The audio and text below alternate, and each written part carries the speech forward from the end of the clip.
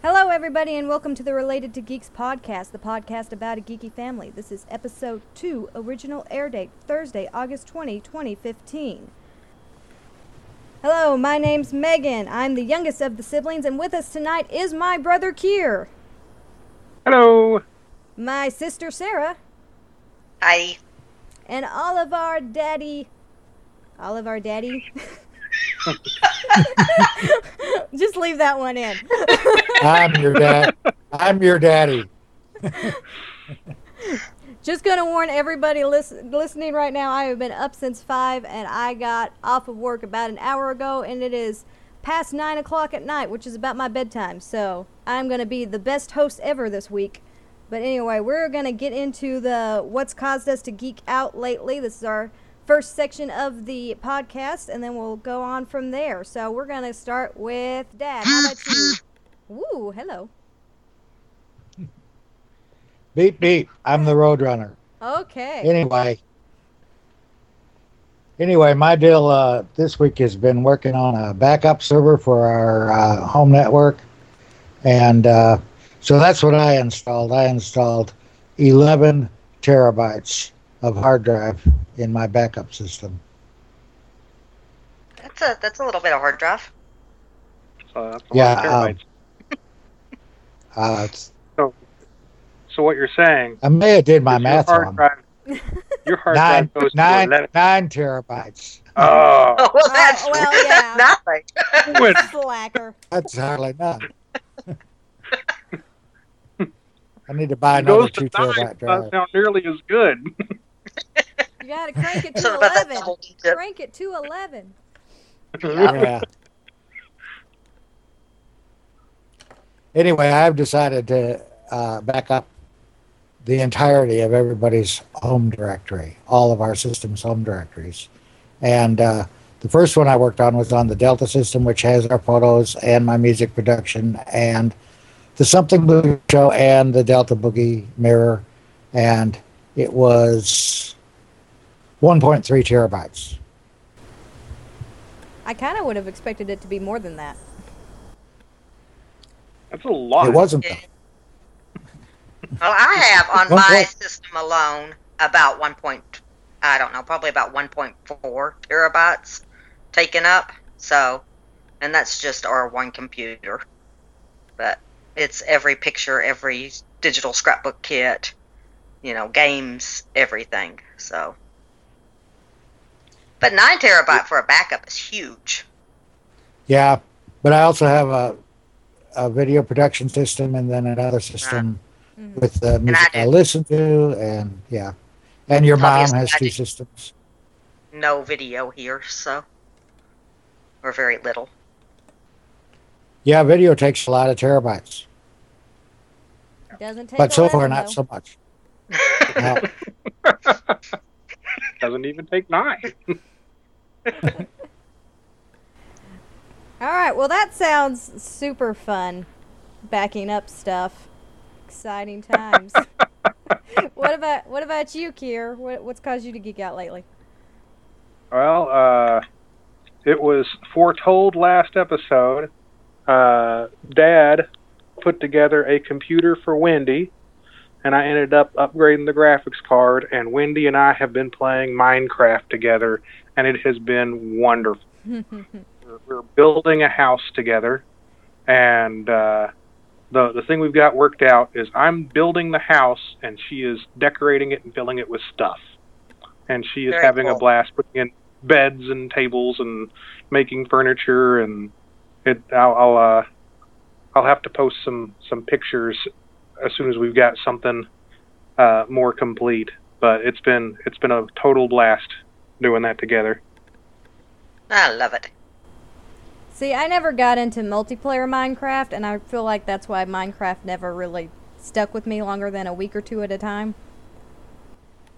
Yeah. Before multiplayer, for me, it was, I'm going to build the most epic thing in the world. And then I'd build for like 2 hours and be like, well, that's enough of that. Well, that's a good foundation for the most epic thing in the world. And moving on. Everything is more fun when you're doing it with your daughters, which is why I love doing the Related to Geeks podcast. Aw, Oh. Kier's the best daughter of them all. I am the best daughter. Aw, that is so sweet. All right, Sarah, what about you? What's caused you to geek out lately? Well, I have been vicariously living through other people's Gen Con experiences. Been watching a lot of YouTube videos, reviews, wishing that I could have been there, and trying to convince myself that I could possibly go in the future and not freak out about the crowds. But I've just been watching videos of the vendor hall and the things that people are doing. We have some guys that are in the game group that we're a part of that have shot video and shared it. And then, of course, I've watched a lot of Dice Tower reviews and their experiences there. So it's something I would love to do at some point, but man, it's expensive and I don't do well in crowds, so that scares me. There were 62,000 people there, I think, this year, and that's a lot of people. Yeah. It's way more than 11. Yeah. Just, yeah. I could handle it if it was 11. I don't know it would be very It's much. only You know, what if they really were 62,000. Thousands I way don't- less than Tara. We've been talking about maybe just going for like one day next year, just to see. That way we don't have to spend all of the nights at a hotel, and we could actually even get a hotel outside of Indy, like if you go to like Terre Haute or something, and get a hotel, it's about half the price. If we get drive to like Terre Haute, spend the night, go into Indy the next day, hope we can find a parking spot. And then just spend the day at Gen Con and drive back to a hotel outside of the city and then drive back home the next day.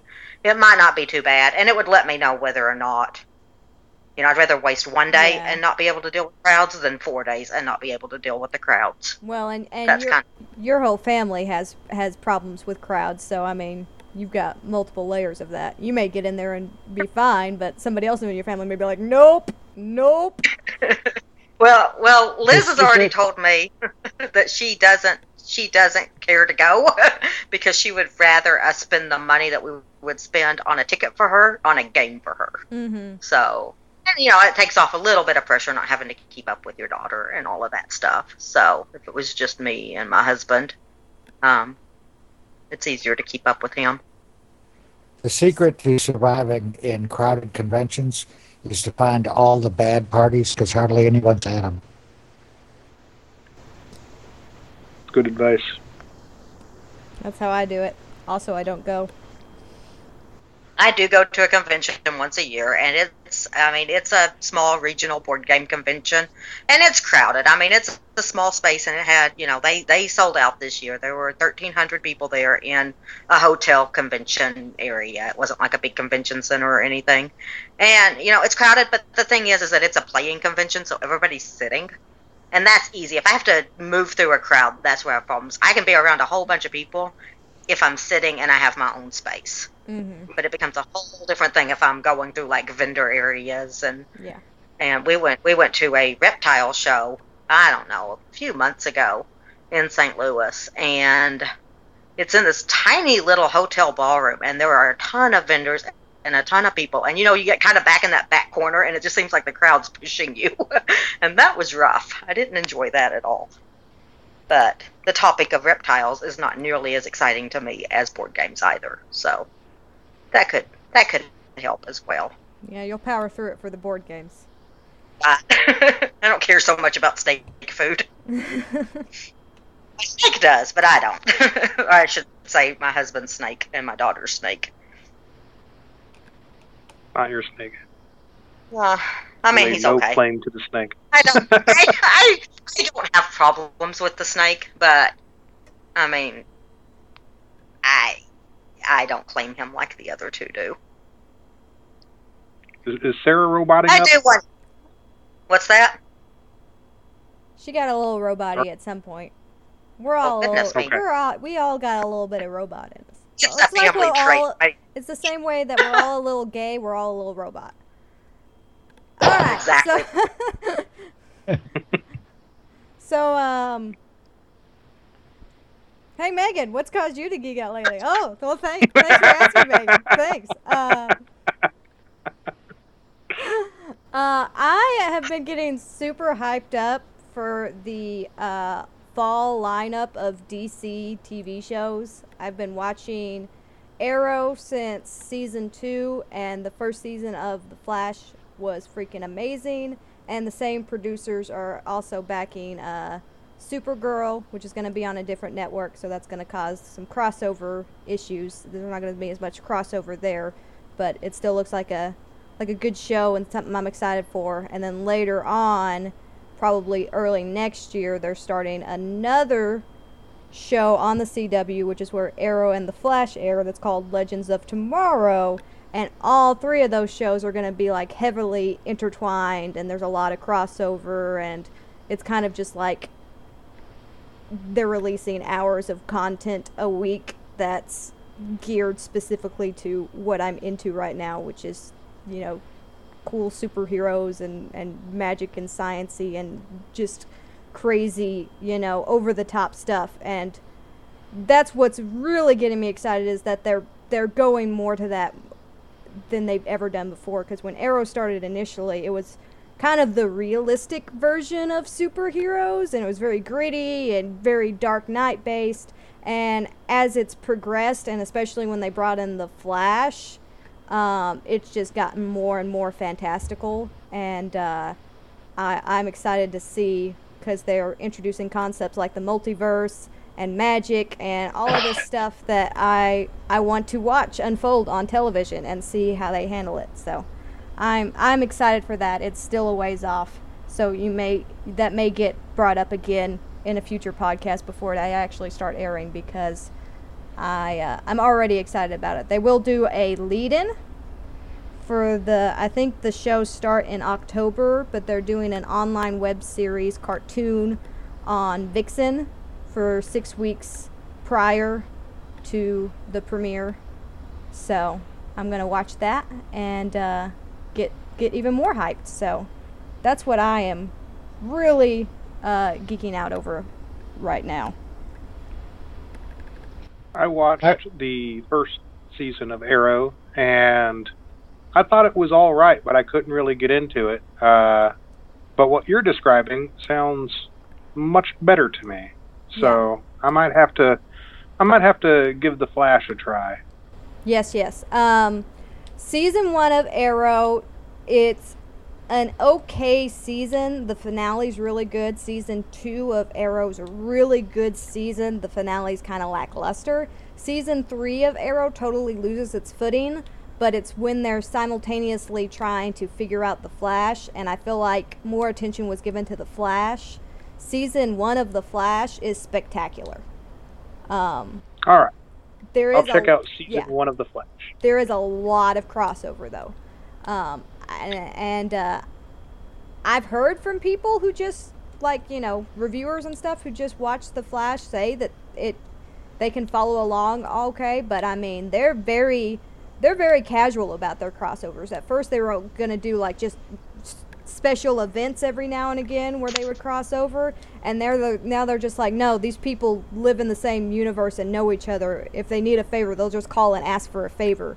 And there'll be very casual appearances from cast members of the other show, and I find that very interesting, because I haven't seen crossovers of that nature much myself. It's usually like, you know, it's always a big deal when a character crosses over. They're very casual about it. They're very much just like, no, these people are a part of each other's lives. They just happen to live in different cities, so they don't see each other every day. I think you would enjoy Name of the Wind, featuring superhero magic user Dark Guy Kvothe. Okay. What was his name? Kvothe. Sounds like quoth, but with a Kvothe.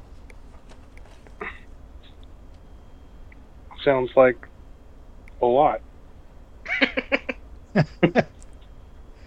Yeah, he's the series is 2/3 published, and we're waiting on the third and ending part of the trilogy, and it's already being bid on for movies.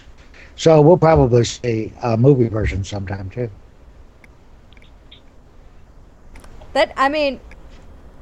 I'm already sold, and I'm not even sure what half of what you said is. So, I mean, In a What in was a the name of it similar- again? Name of the Wind. Okay.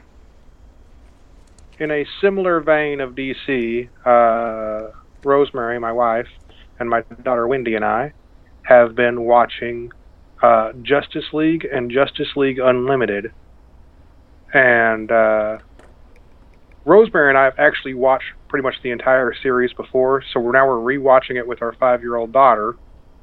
And it is absolutely stunning and adorable to see her watch the Justice League shows, because at least for the first run, the Justice League run, there was always a 2-part episode, and the first part always ended in like the cliffhanger. And my daughter was absolutely convinced, 100%, that there was no coming back from the cliffhanger until she watched the next episode, and she was like, "Oh, that's how they did it." But like right. every single time, it's just like, wait a minute, Hot Girl's a bad guy? And then it's just like, oh wait, no, she's not. my favorite. We're switching universes, but my favorite is Earth's Mightiest Heroes. Have you watched that at all? Oh, I think I've watched the first episode or two. So yeah, and it takes them a while to actually assemble the team, so it's another one you got to give a little bit of attention before it actually kind of comes together. But it's fantastic. They stopped it after season 2 or 3, I can't remember, to basically reboot the series and make it more like the movies, which made me sad. Apparently, in 2009, there was a Wonder Woman movie or series or something that I saw a 30-second clip of, and it was definitely a cartoon, but it's definitely for grown-ups. Mm-hmm. And I kind of want to see it just based on the little short clip of Wonder Woman versus Ares that I saw. Man, superheroes are great. I wish I knew more about them. Superheroes are what? Great. Great. And I wish I knew more about Hello? them. Hello? Can you hear me at all? Kirsten. Hello? Kirsten. I can hear Did I lose Keith, everybody? and I can hear you both. I guess so. I can hear everybody fine. I can too. Well, let's just continue the podcast like this, why don't we? Everyone's walking great. Hello. Sounds like a plan. I guess I'll hang up and recall. Okay. That sounds like a better plan. I wonder if I can just add him. We tried. We couldn't figure out how to do it because we're probably. Add Help. people to this call. Help! Help! Select. Yeah. Add. Oh, I'm doing something. Sarah, do I still have you? Hey, I'm here. Where's Yay, Kier? Kier? Hello. Hey! Hey, I figured out Skype. Figured it out. How? She solved it all. We've had trouble trying to add somebody to our conversation in the past, and she figured out how to do it. Huzzah! Because she's awesome. So I just kind of dropped off there for a second, and now I'm back. It was funny because we could all hear you, Yeah? and we can still hear each other, but you apparently couldn't Yeah, hear like any of I us. repeated what I said like 3 times because I just thought that I was cutting out or something. Well, I can hear you now. So what did you say? Like, this is killing me. Superheroes are great. Superheroes are great. I wish I knew more about them. I I should mean, have I said feel that like last part too. Oh. Speaking of superheroes, and going back to something that Kier talked about in the last podcast, my daughter came back from the superhero game day just absolutely thrilled with Icons. She had a lot of fun. Yeah. Yeah, she really enjoyed it. Yep. We just touched on just a little bit of the system, but I got to tell you, if that is the simple strip down system, my goodness, the full mutants and masterminds must be over the top. Wow. All six-siders, right? It's all six-siders, and I liked it, but there was a lot of references and cross-references and abilities and attributes and powers and skills and traits and qualities and trying to keep everything, what's a specialty and what's a quality and what's an attribute and what's power and how all that works together. It was a bit to keep up with. I will say the win for me for that game was the determination. That rule was really cool, that mechanic, where as a DM I could kind of do a little bit of a fiat and say, oh, and then the bad guy got away, and everyone gets a determination that they can spend later to improve their chances of doing something. And for some reason, if you're a DM and you say, and the bad guy got away, your players get really upset with you. But if you give them that point, like, here's the bad guy got away, here's some determination, they're all like, oh, yeah, that's fine now.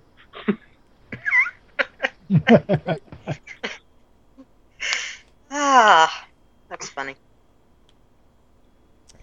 All right, so I think that wraps up with what's caused us to geek out lately. We're going to go take a quick break, and we'll be back with our topic of the week. Be right back.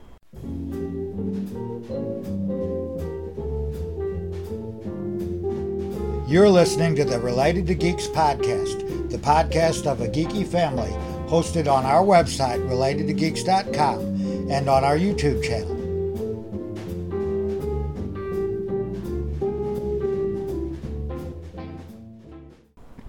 All right, welcome back. We are talking about our brand of geek this week. This is the thing that we kind of most identify in the geekverse. Of course, we're all very into a lot of different geek things, but we each kind of have our own little focus area, and we're just going to kind of discuss our own little focus area. So I'm going to open it up to whoever would like to start. I will say that I know that there's a lot of overlap, but mine is definitely, I would say, tabletop gaming, and especially board games, and to a lesser extent RPGs. But I'm still pretty excited about RPGs, board games, and we play miniature games, and have even delved a little bit into some collectible card games, but not nearly as heavy as board gaming and RPGs. I'm actually kind of the reverse of you right now, where tabletop gaming, yes, but I am RPGs first and board games second right now. Yeah. And probably 6 months ago, I would have been, everything was about RPGs about 6 months ago. And I mean, still, I can't wait to start playing again. And that's part of it, is I really haven't been involved in a game over the summer at all. I haven't had a RPG session one, so that makes a difference too in how excited I am about something. I've got to play lots of board games. It sounds like a terrible summer. We just live so far away from everybody. It's not ideal. I lived the traditional nerdy college experience, and in college I experimented with RPGs. I probably played 20 or 30 different RPGs just while I was in college, from, White Wolf to superhero RPGs like Aberrant and Mutants and Masterminds. It's been forever since I've played Mutants and Masterminds, and I don't remember it being terribly complicated, but then again, I had a guy there who knew the rules, and basically I said, I want to do this. He says, roll this and add this, and I was like, okay. But yeah, I am RPGs first by a long shot right now, and if you'd asked me A year ago, it probably would have been board games first at that time. But right now, it's definitely RPGs first, and really a big driving factor of that is I'd mentioned a monthly game day we're doing at the library in the last podcast, and part of what I'm doing there is I'm making an RPG of the Month club. So this month's theme, or I guess technically next month's theme, is going to be pirates. So I am currently looking at the Seventh Sea RPG, which is a pirate and adventure on the high seas style RPG. And that came highly recommended by some friends of mine, and I've been reading up on the rules, and it's pretty cool looking. Oh, is it a fairly easy one to get into, do you think? I have not read enough into it to make a good claim on that one way or the other. I've really been reading the intro and fluff stuff, which is essentially kind of a world similar to but somewhat distinct from Earth, in that most of the historical nations in the Age of Pirates are represented, but the names are changed so as to, I guess, not incriminate or to not incriminate the guilty. Yeah. But is anybody else hearing a weird clicking in the background? I am. Okay. Oh, it's probably me. Okay. I'm hearing this click, click, click. I realized, I was like, I'm not hearing anything, but I just stopped clicking my pen. So that was what it was. Oh, goodness.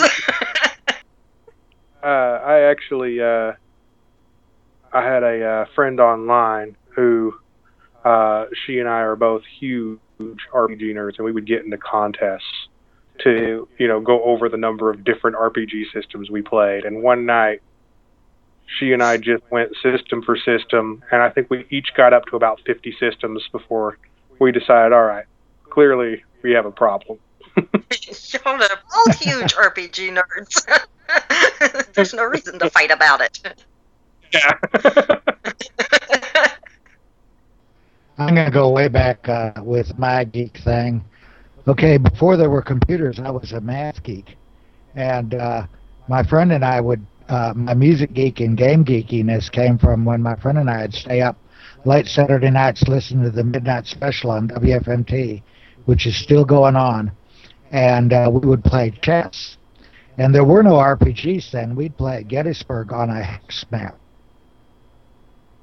So I've never even heard of Gettysburg. Is it like a war game, or? Yeah, it's Civil War, the Battle of Gettysburg, and it's played on a hex map, and it's historically correct. In other words, the forces come in at the right time of day onto the board at the right time of day and date. Yeah, I feel like you have to be a math geek to play that. Yeah, and it's hex board, so you move so many squares, but they're hexes, so it's more geometrically correct. Right. How far you can. It's turn-based, Yeah, Gettysburg and those war games back then, they're real famous in the history of gaming. Oh, yeah. And a lot of the people that were playing them then are still playing.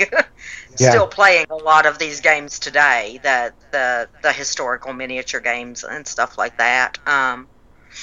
There is a group in Seattle, I think it is, that they have a club with a clubhouse and all of this, and I think they have all kinds of games, I think, but I think that their club, from what I have gathered, was really based around this kind of miniature tabletop gaming of the historical. The miniature games that I was talking about that we played are fantasy based for sure, but my husband's very interested in historical miniature games, and we do have some people in our local club that play historical miniatures, so he's really excited about finding out more about them because it's something that interests him a lot.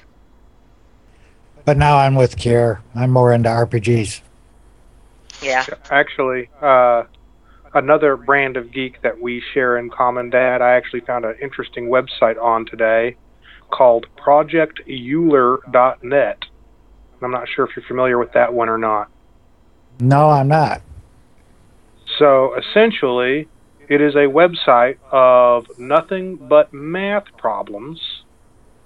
And typically, they're math problems that should be aided in for finding the solution with a computer.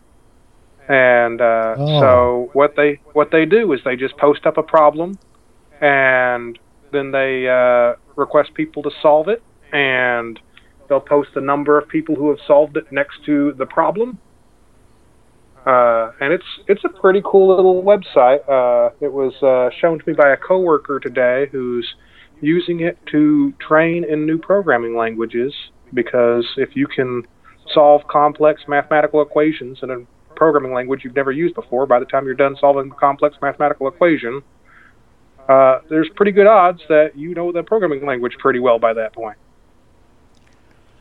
Well, I used to be a Martin Gardner guy in the Recreational Mathematics column in Scientific American by Martin Gardner, and he had a puzzle of the month type of thing.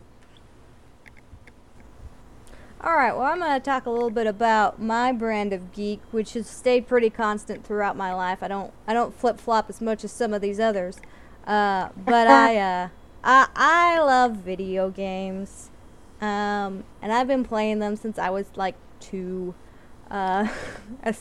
Pretty much, Kira's talking about his 5-year-old girl playing Minecraft. That's me. I was playing Doom though, so probably not as wholesome, but still a lot of fun. Little 4-year-old girl beating Doom 2. That was me. And then later played with a lot of friends during high school. But again, like Kira was mentioning, college was kind of it, because college was one of those where I got to meet a bunch of people who liked different types of gaming. That's when I really started exploring more like collectors and reviewers online, and tracking down newer and interesting games. And I communicate with people who played Call of Duty all day, and that's all they did, and that was fine. I enjoyed sitting down and playing with them. But then I'd also find people who had like old, Windows 98 machines that they would, play all of the classics on that I grew up with, and we got to bond over Commander Keen and all of that stuff, and so that was a great time. And then more and more now, I was fairly streamlined until probably midway through college. I really got into kind of the indie gaming scene, and I've been pretty much stuck there since I've discovered indie games. For one, they're, I think, much more interesting style of game, because they focus more on trying to develop new mechanics and new ways of playing games rather than just big budgets and shiny graphics. But also because they're a shorter, more affordable gaming experience for me, where I can spend a few dollars, sit down for a couple of hours and have a good time, rather than going and spending $60 for, a 20, 30 hour epic that I play 2 hours of before I get bored of, because it's all samey. So indie video games are definitely my main focus in my overarching love of games in general. Well, I have to say I'm very glad that you love video games, because you offer advice to my daughter that my husband and I can't offer. And she has loved, I think, just about every game that she's bought that you've suggested to her. She's had a lot of fun with those, and I don't think any of them are indie games, but she definitely likes what you've suggested for her. Yeah, and that's, just knowing how to understand that there are players who enjoy different types of video games, because for the longest time there was a lot of people I interacted with that just didn't understand that I played all different types of games and enjoyed experiencing all different types of games, and then could go and like interact with people who only played platformers, or who were, first person shooter fanatics and things like that. But it's allowed me to learn a lot about the different genres, and so I can just hear Liz say, well, these are 3 games that I like, can you suggest other games that I would like based on that? And so that's been fun to kind of basically try to find the hidden gems out there that she may not know about that would be up her alley. Also, occasionally she texts me and be like, I really want this game, but I can't find it anywhere. And then it's just like a treasure hunt for me because I get to try to track down the game for her. And I'm thankful for that, too, because that's all I hear about is how she can't find this game. So, it's one of those things. Obviously, my husband likes video games and plays video games quite a bit, but up until very recently, the games he played were not going to be the games that Liz was interested in playing. They just, she was never into shoot 'em up. I don't even know how to say, Devin's not even really a big first-person shooter fan, but just he's into much more adult titles than she is. And a mature audience game was not good for my 10-year-old daughter. Mm-hmm. And even to this extent, even though she's, 14 now, there are still some titles that she wouldn't be comfortable with, even if we're comfortable with her watching them, or playing them. So she definitely has her own boundaries. You should hook her up with Doom. That's good for 4-year-olds even. Yeah. I heard something about that. I freaked my college professor out because it was like a history of media class, and they talked about Doom and all of the bad publicity it got, and she was trying to explain what Doom was, and I talked about it at length and talked about playing it growing up and everything like that, and she looked at me and she was like, you played that game? So that was fun. I also got to make a good point about Wikipedia in that class, because when the same teacher told me that I should not use Wikipedia and research because information's wrong on it, and I said, there's information wrong in our textbook. It says Doom is the first person shooter. That's not right. Not by a long shot.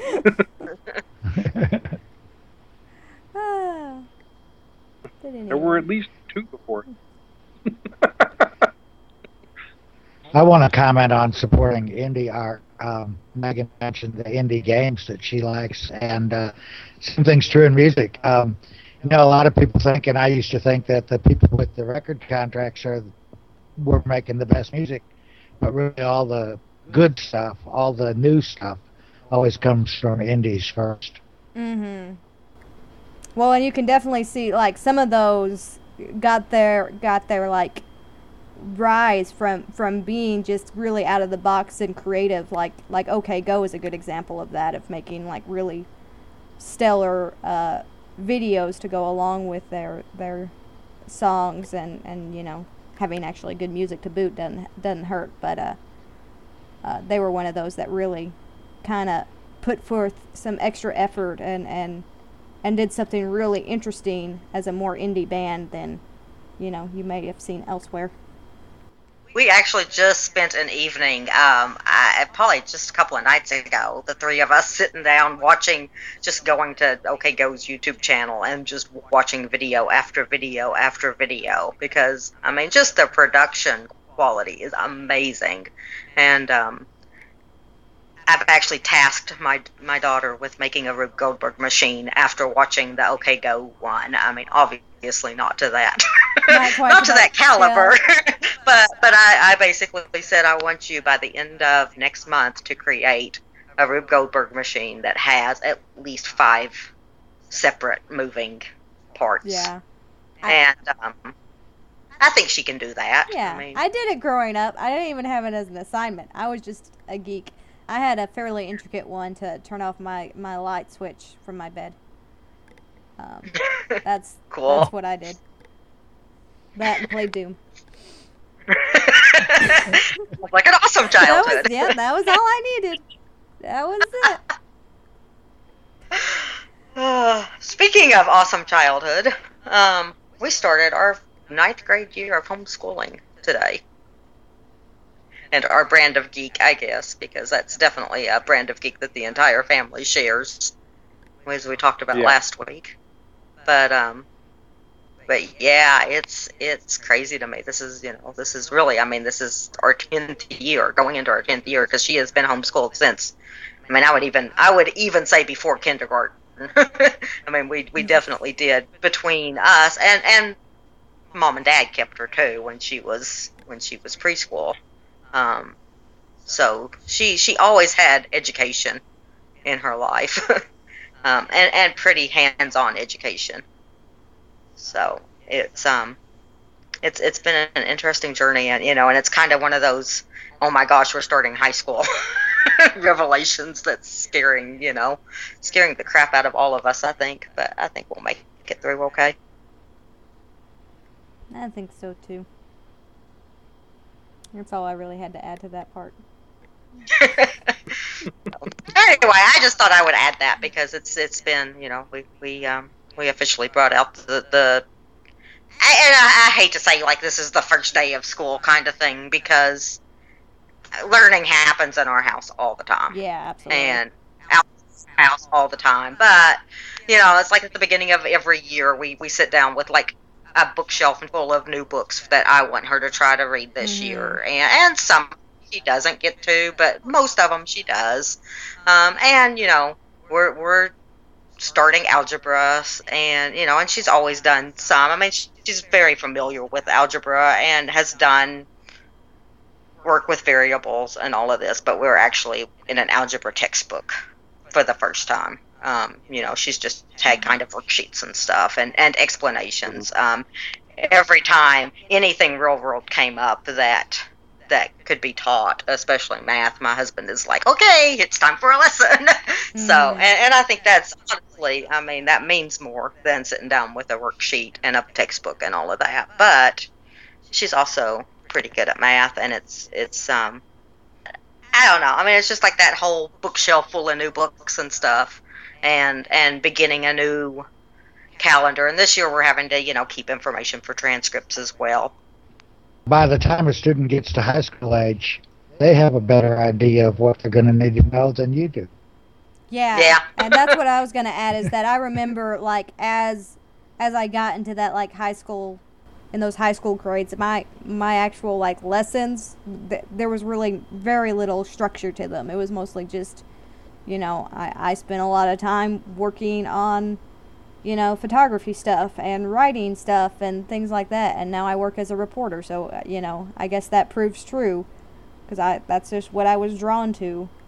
I remember Mom and Dad talking about how Kier thought he was getting away with stuff while he was being homeschooled, because he would go and, like, play on computers all day and mess around with, coding things and designing websites and things like that. And now that's his career. So, I mean, it was just, he knew what he wanted to do, and that's just what he was interested in and drawn to. So.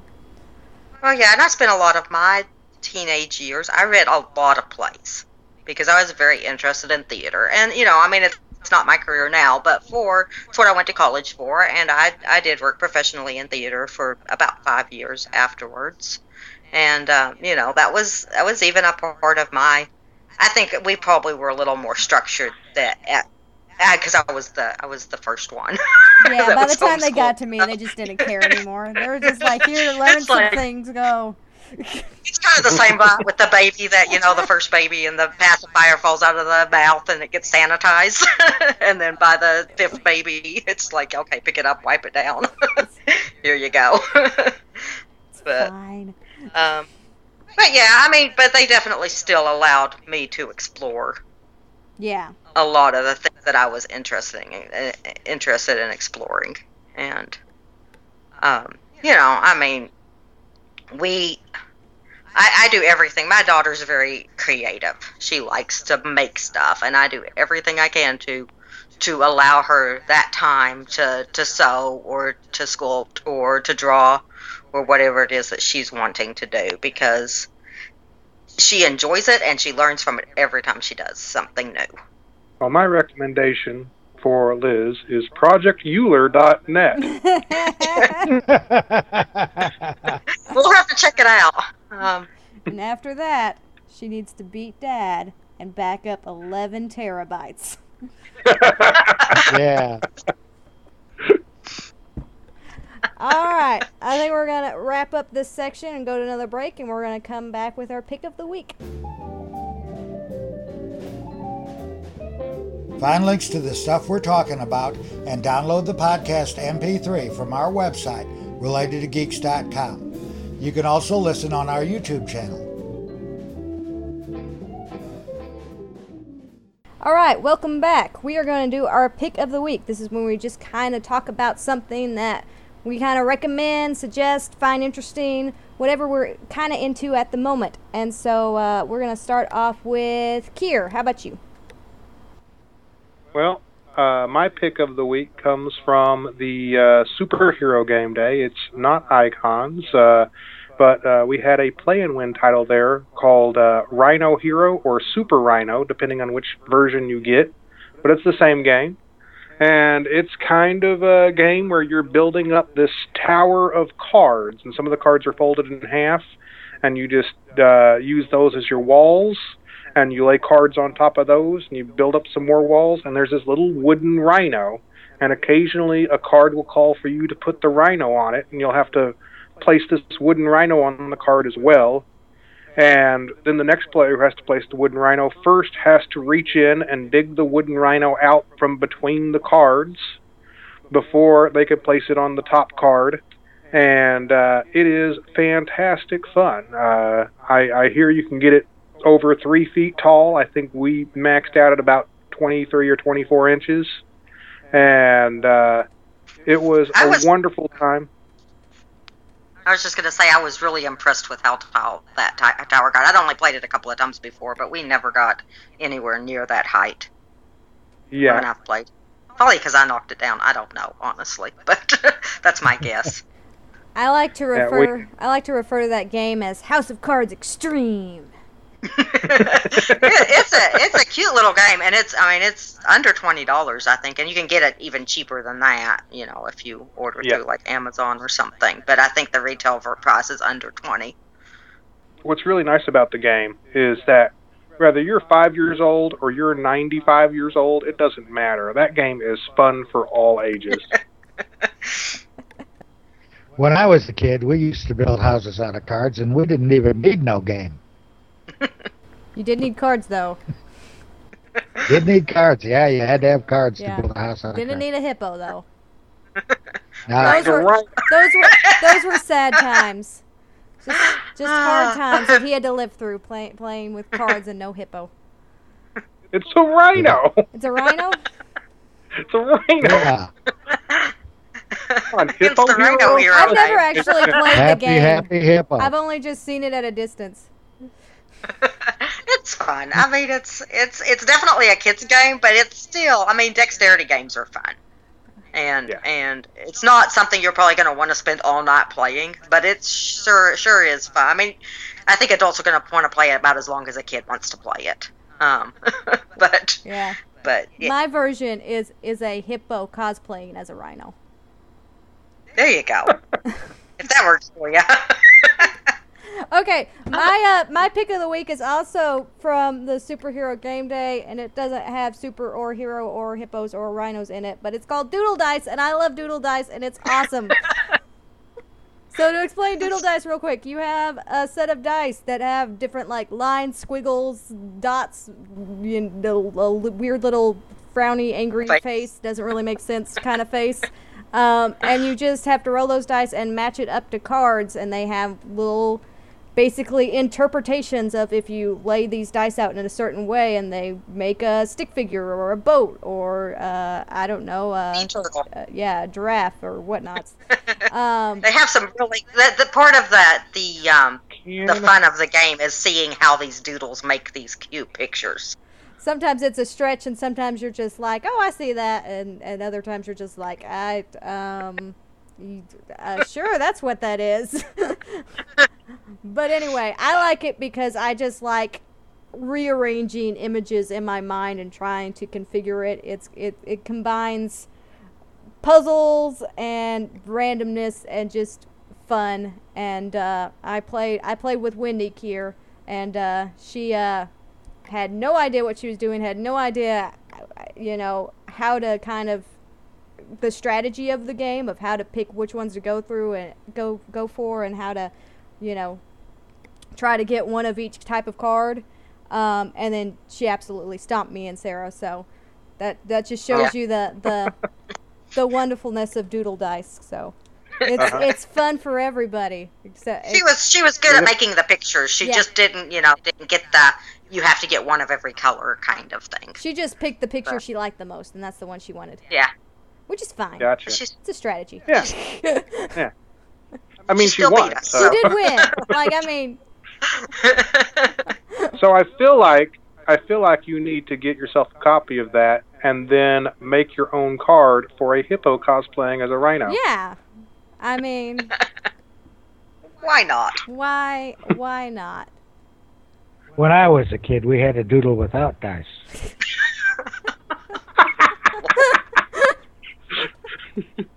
Oh, it's definitely one of those nights. All right, Dad, on that note, what's your pick of the week?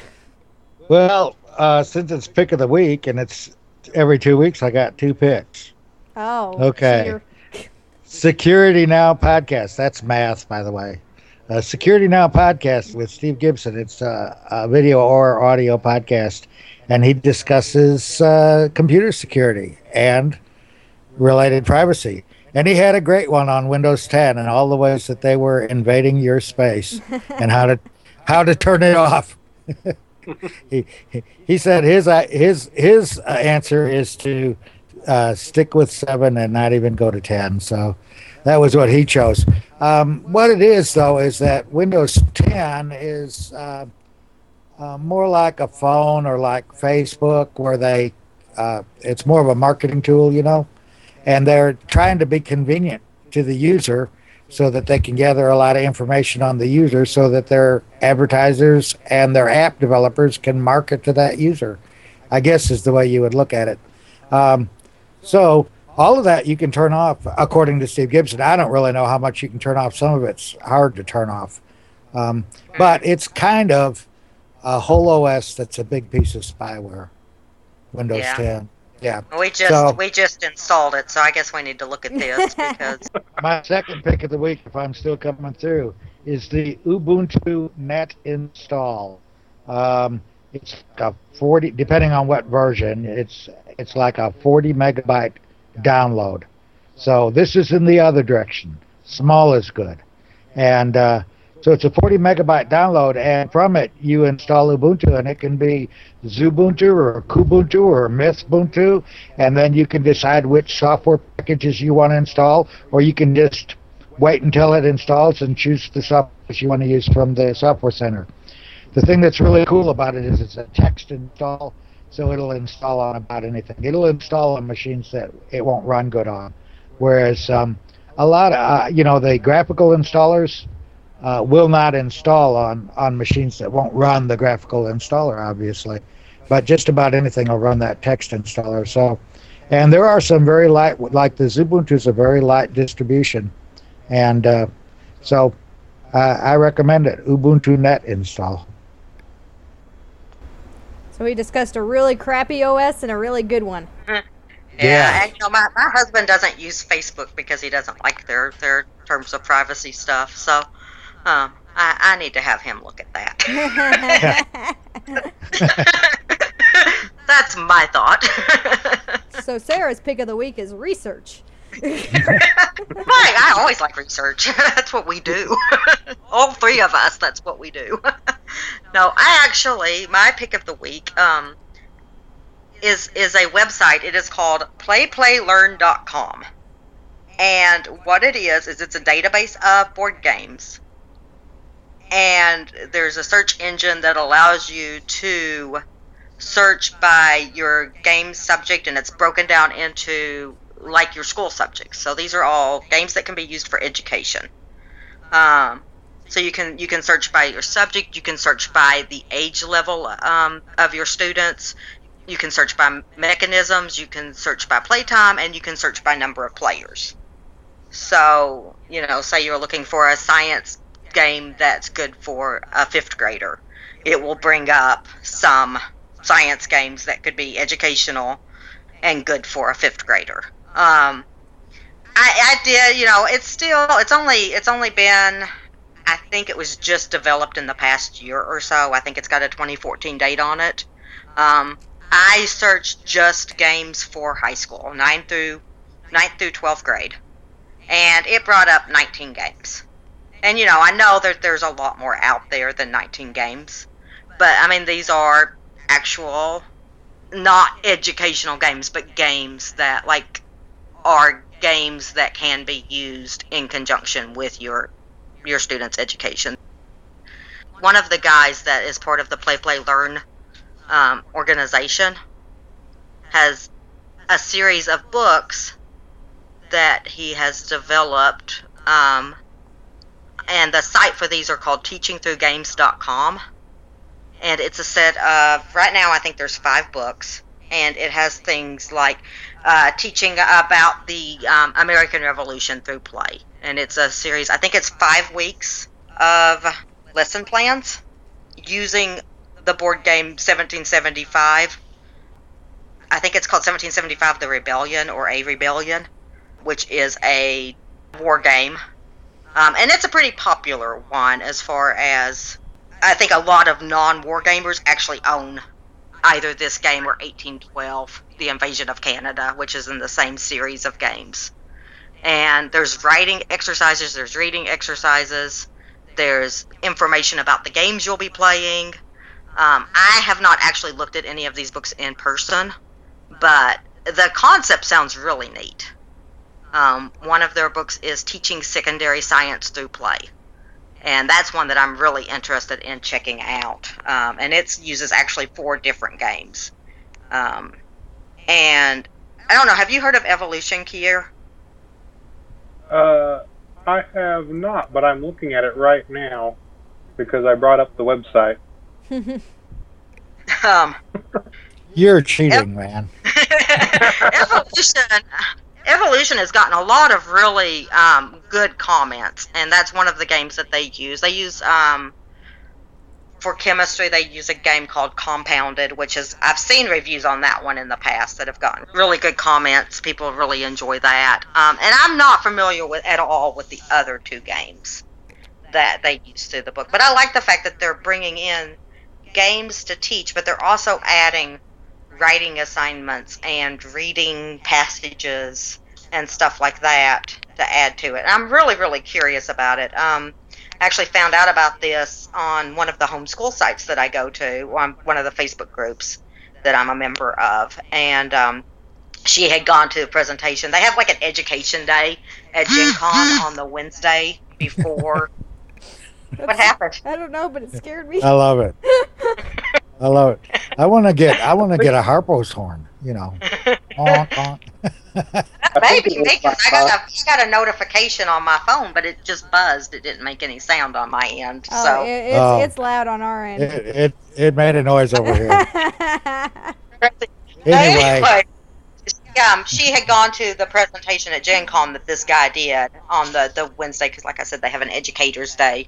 And it's kind of funny. I had seen some reviews on the Dice Tower that Dan King, who is the Game Boy Geek, I think is his name, his YouTube name, had done some reviews on these books. But I just passed by them because I just thought, well, one of the ones he did was teaching the American Revolution through play, and there's a game called Revolution, and I just assumed that he was talking about that. And then the other one that he did a review on was teaching the Underground Railroad through play, and there's a cooperative game called Freedom, the Underground Railroad, and which is the game that this one is based on. But I thought he was reviewing those games. I'd seen reviews of both of those games, so I just kind of skipped past them and didn't think about it. So I went back and watched his reviews today, and he was very, very favorable towards these books. And he actually had both of the games in his collection that these books were based on. So I'm super curious about it, and I may go ahead and check out the secondary science one at some point. There's also a programming concepts one that uses, I think, Robo Rally, I want to say. And there's the 5th one that I haven't talked about is teaching financial literacy through play, which I think uses. Monopoly. All games are educational, Yeah. except educational games. Yeah. And that's one of the things that he said is that, and I don't know, one of the things that's really neat about the playplaylearn.com site is that he has a section that is his handouts that he gives at his lectures and his seminars and stuff that he does.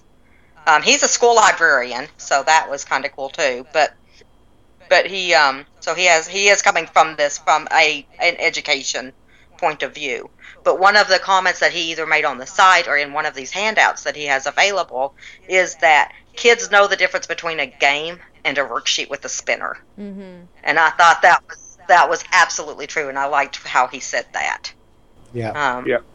You've mentioned some of the games, but does it appear that for the most part the games that are used in these lesson plans are still like readily available, or? I know that Robo Rally is. I know Freedom of the Underground Railroad is because it's been talked about a lot recently. Compounded is. One that I looked up today that I hadn't heard of was available on like a science fiction website. It was one of the science ones. But it wasn't available through like the gaming markets. Now, I didn't look at any of these on Amazon. I've just, they're things that I kind of recognized. And on the website, like the Play Learn database, I think most of the games I saw there were definitely in print. One of the games that they had on there is I don't know, do y'all know the 10 Days series? 10 Days in the USA, 10 Days in Africa, 10 Days in Europe. I've heard of it. I've not played it. It was actually a game. Our library, when we were where we lived before, had board games that you could check out and take home and play. And they tended to try to make them a little bit educational. But this is a game that I enjoyed playing with my daughter. It's a geography game where you have to try to get from state to state through different means. Like if they're next to the state, you can walk to it. If it's the same color, you can fly to it. And then I think that if it was like 2 states or 3 states away, you could drive to it. It's been a long time since I've played. And it's kind of Racco style where you have to connect them on a board. So you get from Arkansas to Missouri with a pair of shoes because you're walking to it, but then, Missouri might lead to Washington with an airplane because they're the same color. And this is all laid out on the map. You don't have to. I didn't have any advantage to her in playing the game because you did not have to know where the states were at in order to play the game. It's all, you have a map in front of you. So there was no, a lot of like educational games or even non-educational games when you're playing as an adult against an 8 or 9 year old, you're going to have an advantage over them if it's knowledge based. And this was not at all knowledge based. It was about, you learned where the states were because you were trying to figure out if you had to walk to them or you could fly to them or you had to drive to them. And they also included like the capitals on it too. So that's just, just by playing the game, you might learn a capital or two. Except in Doodle Dice, a 4-year-old has the advantage. Yes. Yeah. I was thinking, are you smarter than a 5th grader, personally? But, that's one of the things I really liked about it, because most geography games, I was going to have an advantage over Liz playing these games. She was, well, even now, probably, but when she was 7 or 8, for sure. And I like that I didn't have that advantage. And in fact, she probably beat me every time we played because she's just better at games than I am. But I would really, not have had an advantage. Geography. But really, I feel like worst. that's the way. I feel like that's the way educational games should be. The gameplay really shouldn't be the education part. Yeah. Yeah. Yes. That's the words I was looking for. Yeah. Yeah. I learned quite a bit about geography just playing like Ticket to Ride or Pandemic, just learning where these cities were in the world, or Or at least where they were. close to it. They're not. At least a close Ticket to Ride is not exactly. Yeah, I mean, But, Seattle you know, might be in Canada. but Where- at least you know what's in the Where in the Northwest. hell is Carmen San Diego? I think you added some stuff there. I think you paraphrased slightly.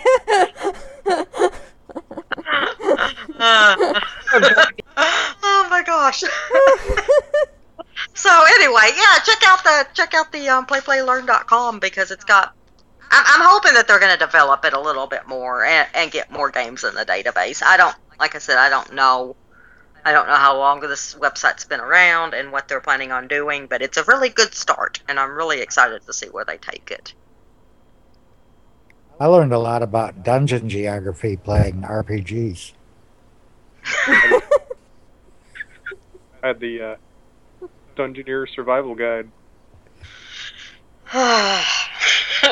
Valuable life skills all around. All around. All right, so I think that about wraps us up for this week. We will be back in a couple of weeks and maybe slightly more awake. Probably not, but maybe. But anyway, we hope you enjoyed the podcast, and we'll catch you real soon. Bye. Bye. Oh my gosh! I watched Super Friends when I was 7. That's pretty super. We just watched the episode of Justice League Unlimited that guest starred the Super Friends. Cool.